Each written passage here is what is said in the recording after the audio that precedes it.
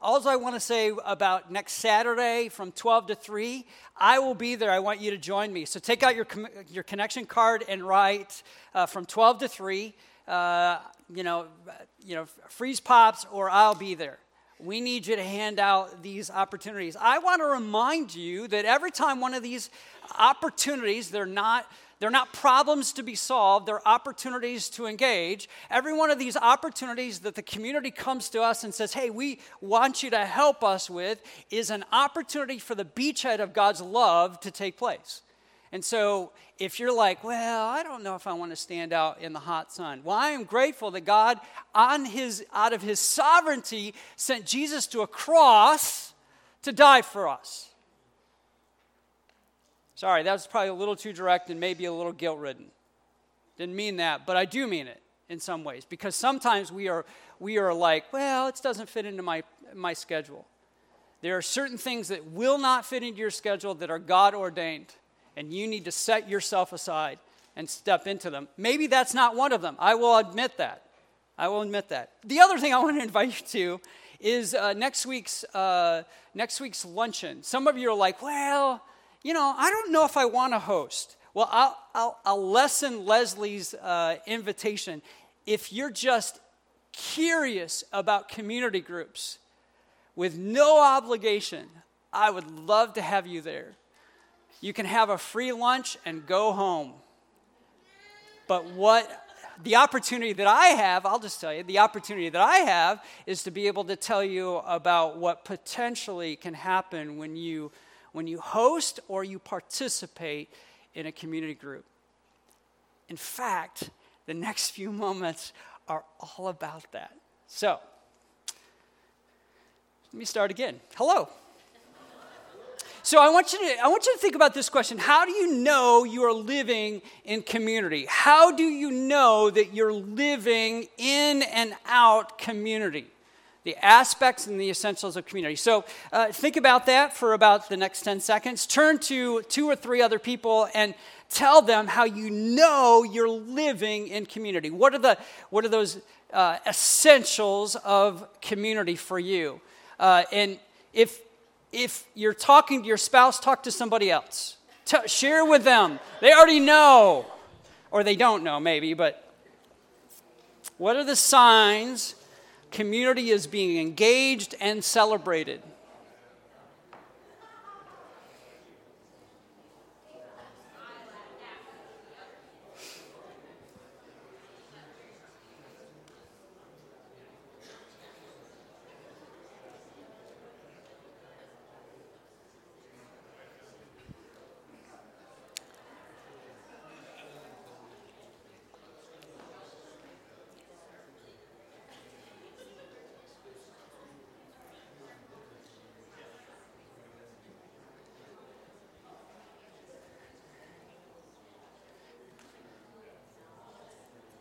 Well, let's say you have a party with friends and family.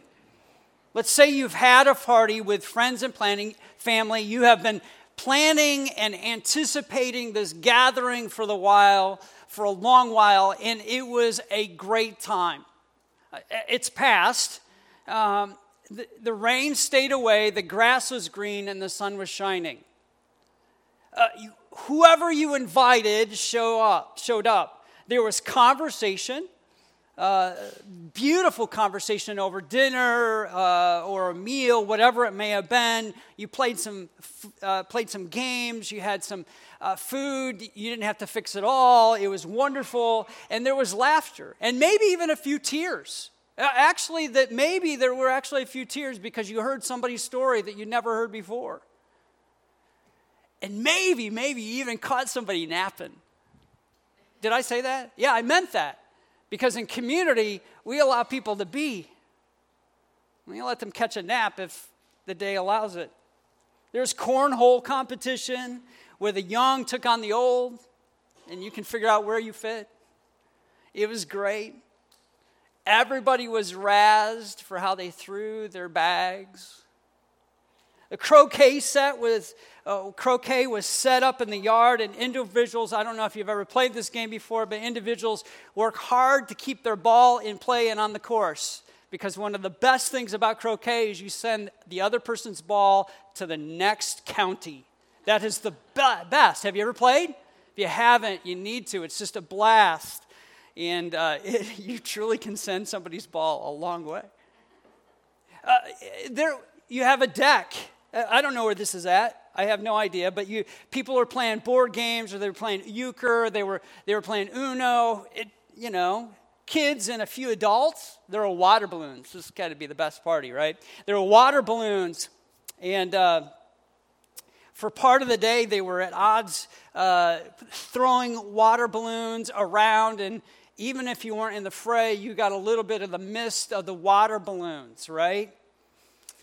Chalk art was being displayed grandly. Let's say you have a driveway that can happen, or a sidewalk that can happen. Chalk, and it was all being displayed grandly. People that drove by knew something was up.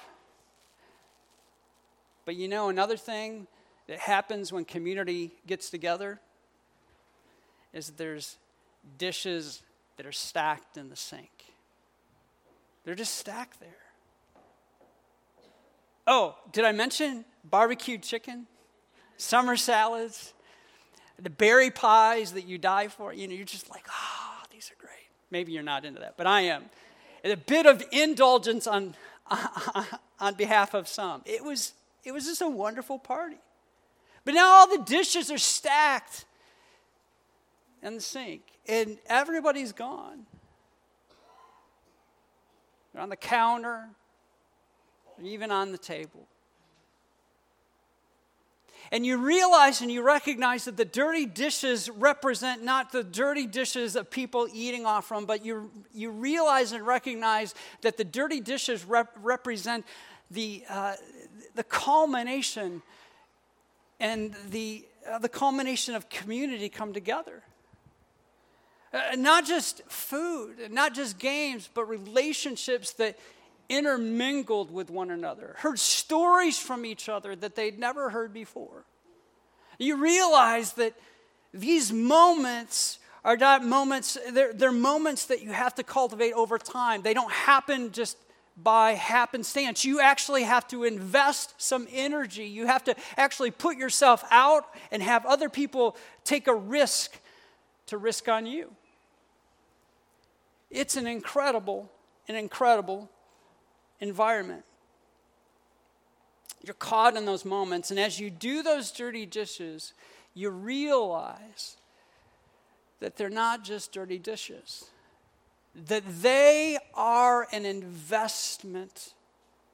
Sure, you spent some money on the food, you bought water balloons, you made sure there was chalk for chalk art. Yes, you spent all the money, but you realize and recognize that the investment is far greater than the money that you doled out. It's an investment in people and community and love and care and value and seeing them. But before you even got to that investment of that party, you realized, as I mentioned before, you had to invest or divest yourself to give or to get life. It doesn't come like that. It has to be about taking a risk or taking a step, accepting an invitation, having a conversation with those neighbors or with those new people at work. You realize that it's not as simple as maybe your heart desires and what you would like, but it's all worth it. And you realize it as you're washing every one of those dirty dishes, because you have experienced community that your heart hungers for. Why does our hearts hunger for that? This is the reason, because we're made in the image of God. At the very core of us, we all want to be seen and known.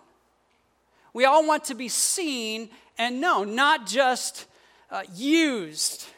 We go to work and we sometimes feel as if we're not only seen and known, but we're being used and used up.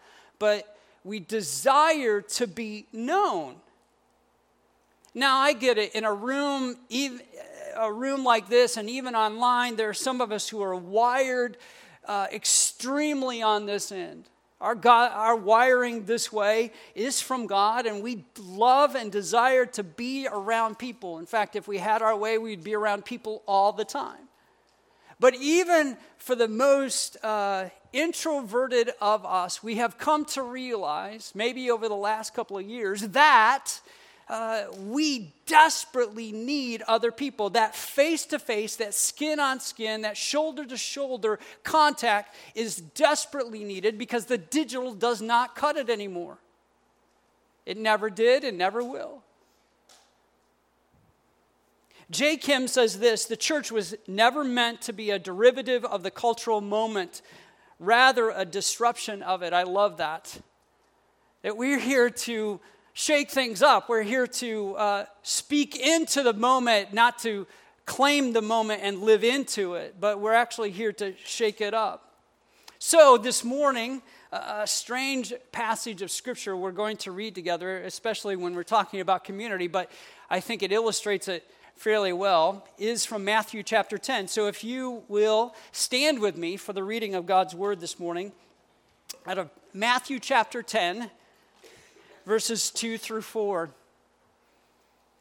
Verses 2 through 4. These are the names of the 12 apostles. First, Simon, who is also called Peter, and his brother Andrew. James, son of Zebedee, and his brother John. Philip and Bartholomew, Thomas and Matthew, the tax collector. James, son of Alphaeus, and Thaddeus, Simon the Zealot, and Judas Iscariot, who betrayed him. May God honor the reading of his word. You may be seated.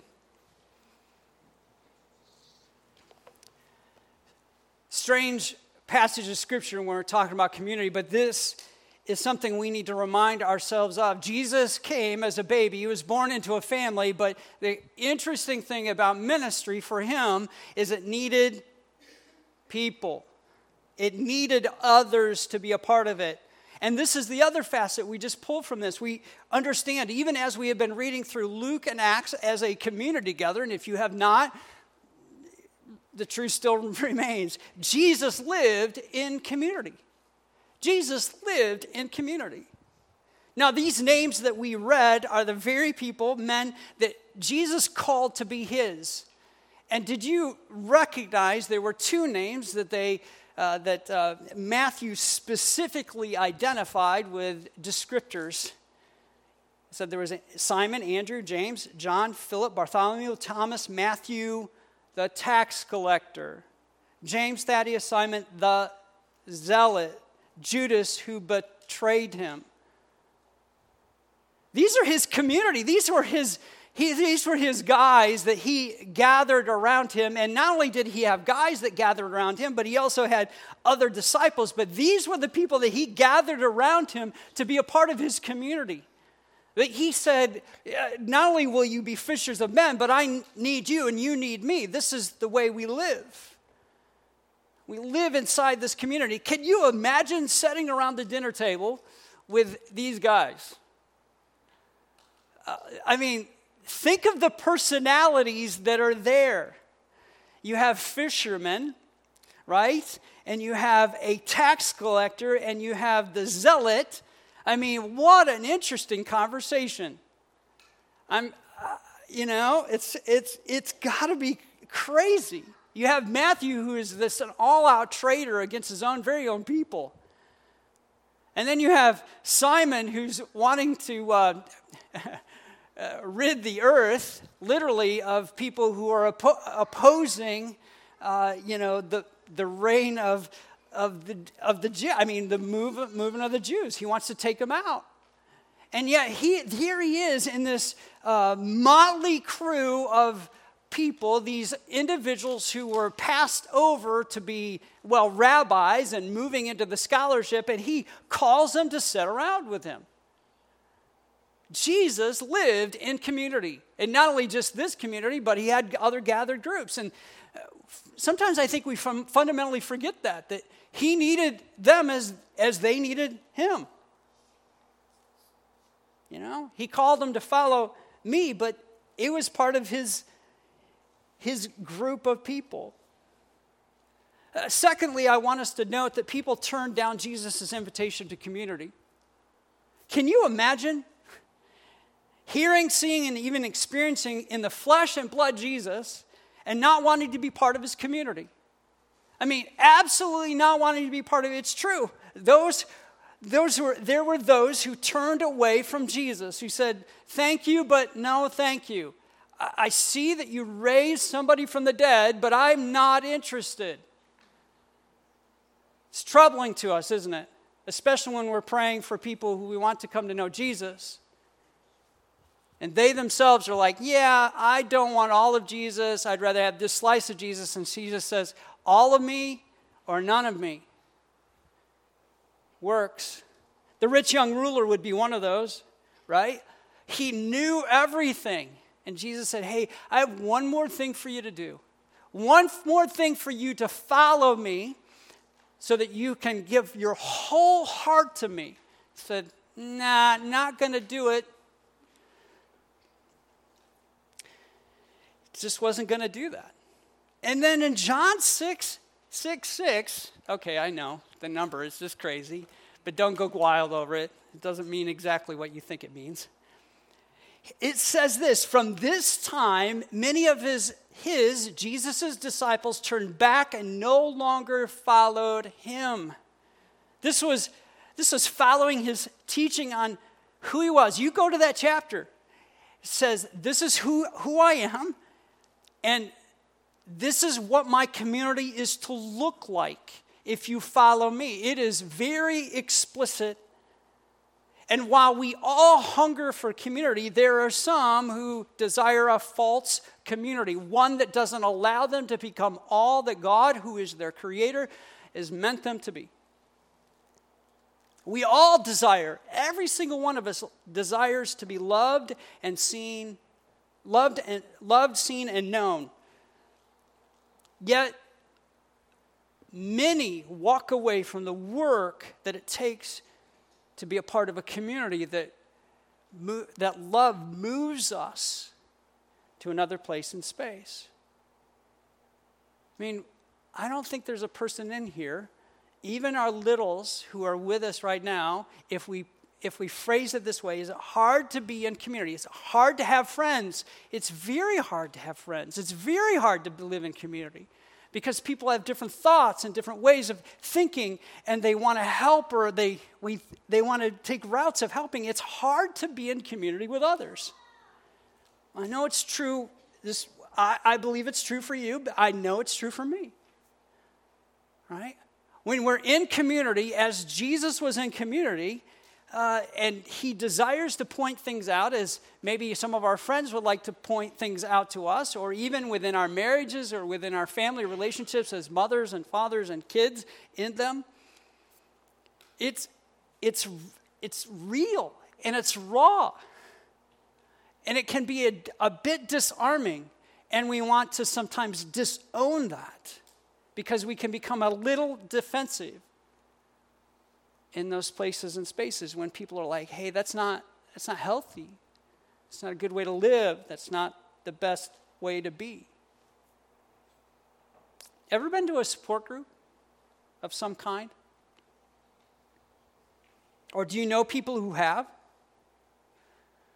Whether it's AA, NA, EA, GS, or DS. Okay.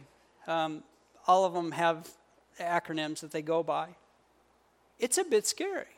Especially when you need to be in those places and spaces for the very first time. Because human shows up. Human shows up when we're there. There's something truly powerful, though, when the real of who we are meets the real of somebody else. Isn't there? When we realize, you know what, friends, I'm addicted to pornography. Well, so am I, but we're going to get out of this together. You know what, when I take one drink, it's like it's a series of drinks.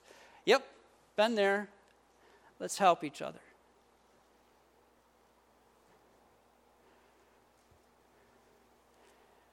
Real. It's raw. But there's something attractive about it, isn't there? When we realize we're in a group of people who have traveled the road a little bit ahead of us, or they're with us in it, and we realize that they want us to be the best that we can be. But it takes risk, and it takes a tremendous amount of vulnerability to be the first in a room. To step out, to say, ooh. But when we do, we experience a freedom that our hearts long for. So people turn down Jesus' invitation to community because it's hard work. But Jesus' invitation into his community was to grow in living out the life of the kingdom. So when you step into Jesus' community, when he said, follow me to those disciples and anybody else who followed around him, and you can read John 6 and how those who were gathered, they stepped away. He said, this is not a community to sit and soak. It's not a spectator sport. All are participants in the game. All are expected to grow. None are to be left behind, if you will. It's Jesus' invitation to you into his kingdom, into his life, is an investment of your life. To take up your cross daily. When Jesus invited his disciples to follow him, it was not just to eat and leave. It was to live. To do the dishes, if you will. The hard work of being known and seen truly is love. This is the commitment to Jesus that he invites us into a living community where his kingdom starts to have real effect on earth, where it has real tread, if you will. You probably have heard this saying, you're accepted the way you are, and you're loved too much to leave you that way, leave you there. I'm grateful that God has this desire about his kingdom, that when he invites us in, he desires to see us grow. He desires to see us change. He desires to see us a better person than when we came in. Can you imagine if you have children or grandchildren, your aunt or an uncle, can you imagine not encouraging your children to learn and grow? Now think about this. Not teaching the good that you know. Yep, we have a lot of bad habits and patterns and behaviors and all that type of stuff. But to not teach a child to walk and talk, yep, they're born, just let them lay there, right? Don't talk to them. Don't share, don't interact. We would never think of that. Or even some of the higher skills like cooking and baking. I know these are, there's just, would we never share? How we do those things? How about manners and respect? We just don't ever try to teach our children those things. Or reading and writing. Or more on the spiritual side, praying and fasting. Jesus invites us into a community that helps us to grow, helps us to change, to become more like him, to be actually more human, if you will, the way he created us in the very beginning. And Jesus invites you and I into that kingdom. It's a kingdom of relationships, a face-to-face, a shoulder-to-shoulder, a hand-in-hand. Yet we, in this day and age, make the mistake. We mistake connectivity with community. We mistake connectivity with community. If I can text, email, or send an exchange a video with somebody, we can easily mistake that truly is community. And let me challenge that once again here, that it's not. It's an effective way maybe to get information, but not create community. I personally can do more work and communication through email, texting, and specific Teams applications that are given to me through software providers than I ever thought I could in my job when I started. 28 years, nearly 29 years of being in the ministry. The evolution, and some of you have seen the same thing in your job. For some of it, I have to be honest, I am not opposed. It does allow for efficiency, allows for effectiveness. So I'm not speaking against all aspects of computers and software. But yet I think an evaluation of the blur between the digital and the analog world needs to be evaluated by those of us who are followers of Jesus in the flow of our living in community. And so if you're online right now and you're watching this, or you're watching this at a later date when it's recorded, I am challenging the very fact that sometimes we believe we can get community through connection online. I think it needs to be evaluated. And some of us are grateful because we cannot be out and about. But for others, we use it as an excuse. We step away from it. The crazy thing is this. It needs to be evaluated from this standpoint as well as some others. Studies continue to report that loneliness is on the rise. Loneliness is on the rise, even though we're connected more and more through the digital means and mediums. While I understand that disease and illness has expedited loneliness for way too many in these recent days, studies were reporting the rise of loneliness and isolation far before the pandemic, friends. Far before the pandemic. And so for those of us who are followers, we're supposed to be disruptive to the cultural norms. We're supposed to challenge them, not to adopt them. Scott McKnight says this: one can't do church digitally. The important things about church life are all embodied. He means we're an embodied spirit. We are physical in our being, knowing one another, loving one another, sitting and standing and praying with one another, listening to the sermon, watching the tone of the words and the movement of the body when we sing and walk forward to take communion. These are the things that make a church a church. And I would go so far to say, well, that's the gathering when we gather together on Sundays, but there's so much more to it than that too. While Scott McKnight's a wise man, I think we need to look at something that is truly wiser, maybe, and solid that we give point to. So if you have your Bibles, you want to open to 2 Peter chapter 1. 2 Peter chapter 1. I'm going to start with the third verse, which is not on the screen. So you have a little bit of intro into what I'm reading. It says this: His divine power has given us everything we need for a godly life through our knowledge of Him who called us by His own glory and godness. God's divine power has given us everything, he says. This is great news, friends.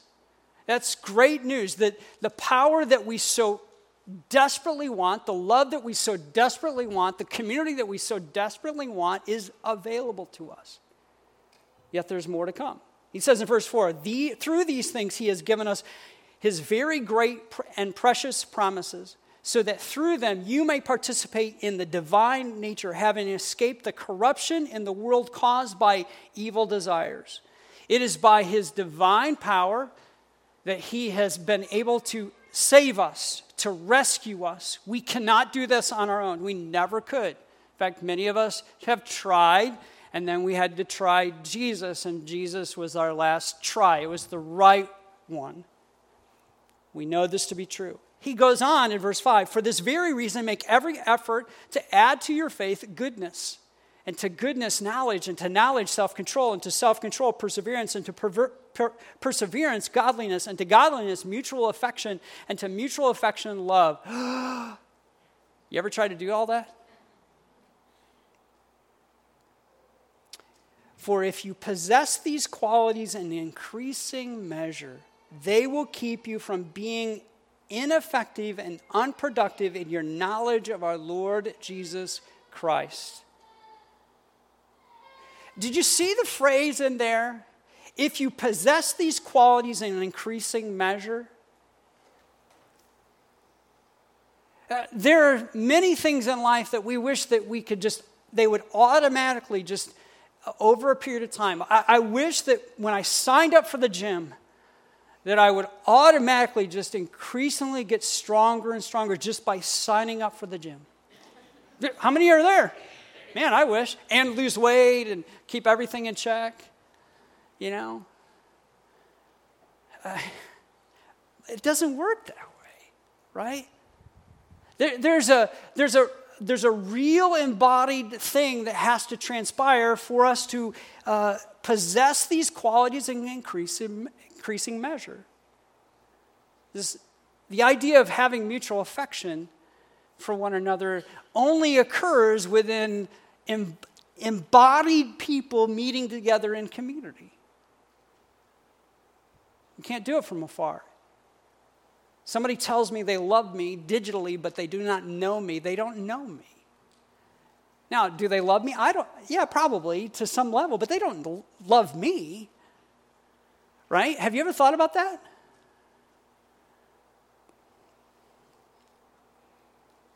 Maybe you found this to be true about you, because I've found it to be true about me. We all have gaps, right? We take that list that we just read from 2 Peter chapter 1, and we realize, I've got some gaps. I don't measure up to even what I think, and it doesn't matter what I think. It only matters what God thinks. And he says that we need to increase our quotient of love and goodness and mutual affection for one another. We all have these spaces and gaps in our lives. And if we are not willing to engage the gaps in our lives, right? Our love, our perseverance, our patience with one another, all of these things, we pretend. That's the only thing that happens. When we stop engaging in intentionally dealing with those gaps in our lives and allowing others to be a part of those gaps in our lives, we actually stop growing. Did you know that? We stop improving as people and start acting. That's where the word hypocrisy comes from. We all have hypocrisy, by the way. If you have friends in your life that you're talking to them about Jesus, they say that the church is a hypocrisy. Well, everybody has hypocrisy. It's Jesus. Jesus is the only one that can purge that out of us. But maybe you've noticed the idea of in pretending and you stop improving. Maybe you've noticed this in school, kids. Right? When we say we've read a passage of Scripture, but we have not read the passage of Scripture because we can't read the passage of Scripture because we don't understand the words, and we're not willing to say, I need help, we are pretending, and we stop improving. Maybe you've noticed this in your marriage. You pretend that there's nothing wrong. Or you pretend that there are not gaps. You pretend that statement that was sideways and was harmful was not even made. And you begin to pretend, and on top of the pretending, you start to create this false narrative about your marriage, about your relationship, about honesty, about integrity, about love. By the way, if this hits you in some way, let the Spirit take it. It hits all of us, to be really honest, because we're all here. Maybe you've noticed this at work. And it's maybe more about how you notice other people, because that's the way we're kind of wired. You notice that person doesn't know how to do their job very well, and yet they're not willing to help, raise their hand and go, I don't know what I'm doing, right? And they pretend for a period of time. Our desire is in this idea of community is we want to find real people, don't we? We want to know and find real people who are real about themselves. I love what Andy Stanley says. Until we embrace the who and where we really are, we can't get to where we want to be and need to be. Friends, it's not just those of us in the room, it's every one of us in the world.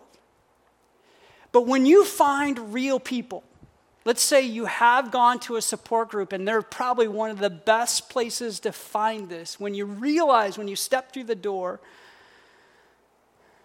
that whatever you're dealing with, you can't control, and you need help not only from God, but you need help from other people, and you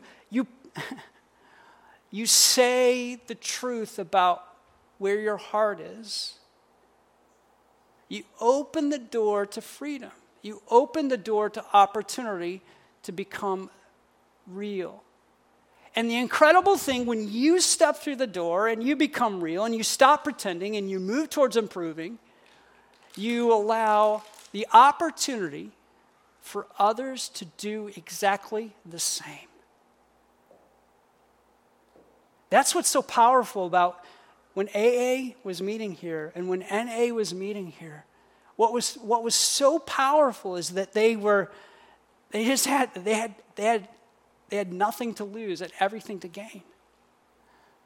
And we have forgotten sometimes in our communities that we have nothing to lose and everything to gain in and with Jesus.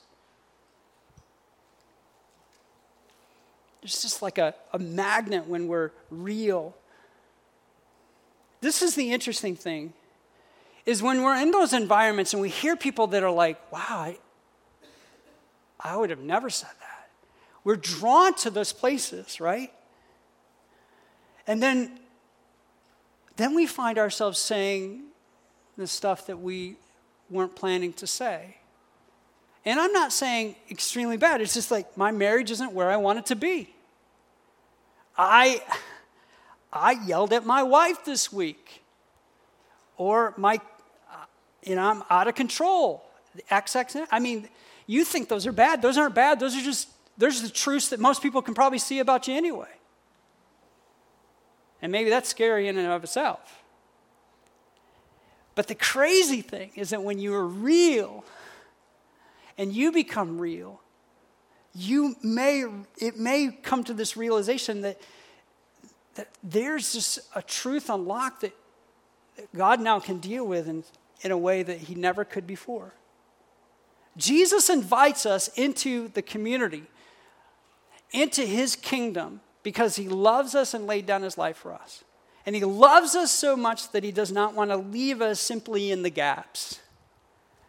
We all have them. The gaps of this, here's some passages of scripture that he desires for us, I believe, to put into play. We know these passages, many of us do. James 5:16. Confess your sins to each other and pray for each other so that you may be healed. The prayer of a righteous person is powerful and effective. And in case you think that community groups or any one of our groups become a place of fix-its, it does not. This is the power of a group. As we listen to somebody's story and we go, wow, but I don't have an answer. I don't have an answer, but can I pray for you? Can I come alongside of you and just pray for you? Because if Scripture is true, the prayer of a righteous person is powerful and effective. It brings about the healing that the heart and the life desires. And when we are able to go, ugh, and somebody sets in those community groups, as I've been in groups, wow, that's huge. We identify that. Can I pray for you? Without a prescription. It's powerful. Because God's divine power is revealed in that. How about Hebrews 10:24 and 25? Brothers, and let us consider how we may spur one another on towards love and good deeds, not giving up meeting together as some are in the habit of doing. Right? But encourage one another daily. It's all the more you see the day approaching. This desire to be with one another and to spur one another on. How about Galatians 6:1? Brothers and sisters, if someone is caught in a sin, you who are by the Spirit should restore that person gently, but watch yourselves, that you also may be tempted. Carry each other's burdens, and in this way you will fulfill the law of Christ. Now, we may see the top part of this is, restore somebody, but do you realize when we come alongside somebody who's a brother and sister in Christ and say, hey, you recognize this, yeah. What Paul says here is it fulfills the law of Christ, the law of love, the law of redemption.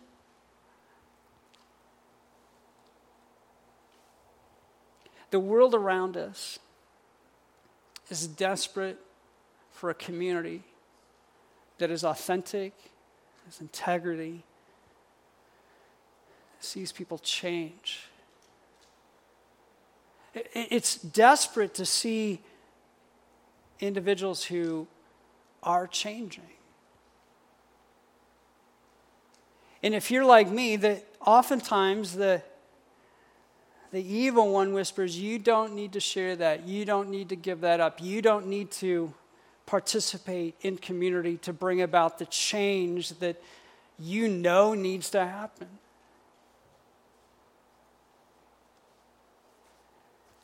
But God desires for us to be a part of community where there is change. He invites us into community where there's an expectation of growth to become more like Jesus and to become the kingdom on earth.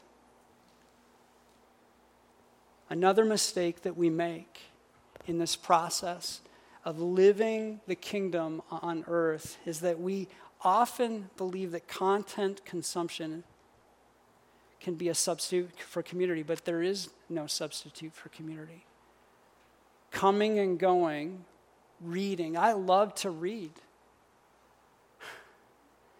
But reading scripture or other books outside of a classroom, that lacks the accountability, it lacks the teeth.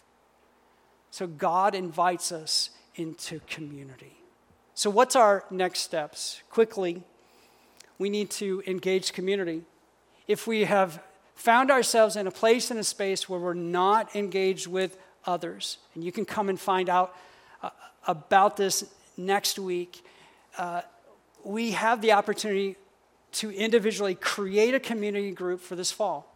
You can create a group, and you can come and find out how those can be created and how these environments can happen at the luncheon next fall. So if you have a Connect card and you're like, I'm interested, but I'm not willing to commit, that's fine. Just say, hey, I'm coming to the luncheon. I'd love to have you at the luncheon.